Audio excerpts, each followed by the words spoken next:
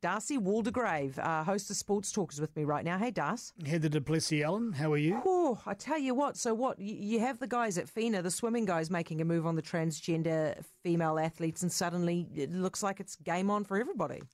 Well, it's probably a start to it, and that's what we're looking at now as well, now that FINA have done this to remove trans women from elite women's sport. There's a thought now that a number of other sports, including athletics, are going to follow in their footsteps. And of course, with International Rugby League, transgender women be barred from playing International Rugby League.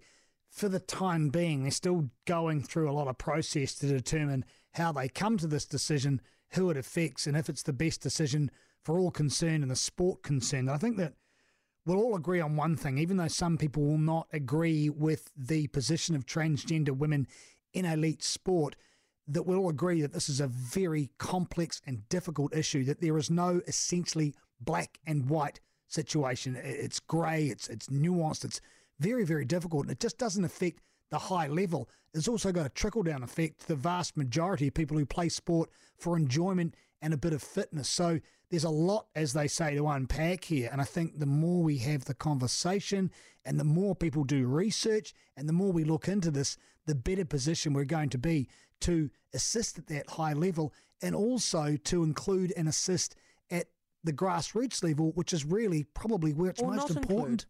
Yeah, well, I mean, this is what I'm saying. It's all there. And I think if you look at maybe 10 years ago, this wasn't a conversation. You look at other interesting conversations from historical past that we wouldn't even think about it. But in time, we grow and we realise and we recognise and we start looking at it. And even though some people are vehemently against it and vehemently for it, if the discussion's not out there and the research is not being done, we're not going to go anywhere as a race. So, okay, so what happened is swimming made a decision. Immediately as a result, rugby league bans all rugby players from participating, trans women rugby players from participating from this weekend. At the international level. At the international level. Yeah. Also, you have Athletics New Zealand looking at its rules, and you also have FIFA looking at its rules, right? Yeah, and FIFA are looking at for, they say, the protection of the athlete. And I think you've got to look at it in a number of different categories here. One of them, which I think is quite relevant, is when you're dealing with a high contact sport, a physically contactable sport. You can understand there are different issues there as well, as far as injury and player safety, as opposed to a sport that is not a contact sport. So there's that side of things too. There's when the transition occurred, if it is post 12 or pre, and how they actually work that in. And then there's all these individual cases in between. It's so difficult, Heather. It really but this is. means that Canadian footballer who's trans, Quinn, will potentially be banned? Potentially.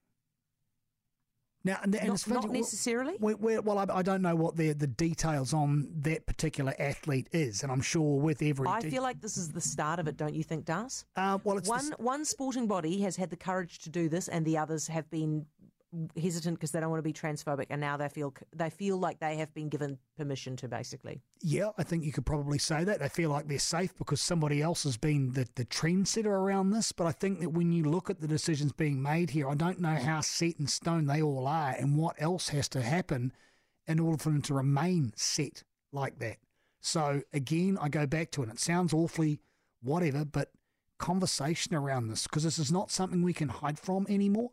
And I think previously we did, trans people, no, they don't really exist, or it's against the law of God or whatever else. So these antiquated concepts. So people just ignored it and they moved it to one side because it's too hard to deal with, so let's not worry about it. And as a direct result, what you're doing is for a very small, and it is a small percentage of our society, but they are still part of our society, they are stuck in a very difficult position. But now it's out there, it's in the open, we are discussing it, we are talking about it, and that is the only way I think we can move forward.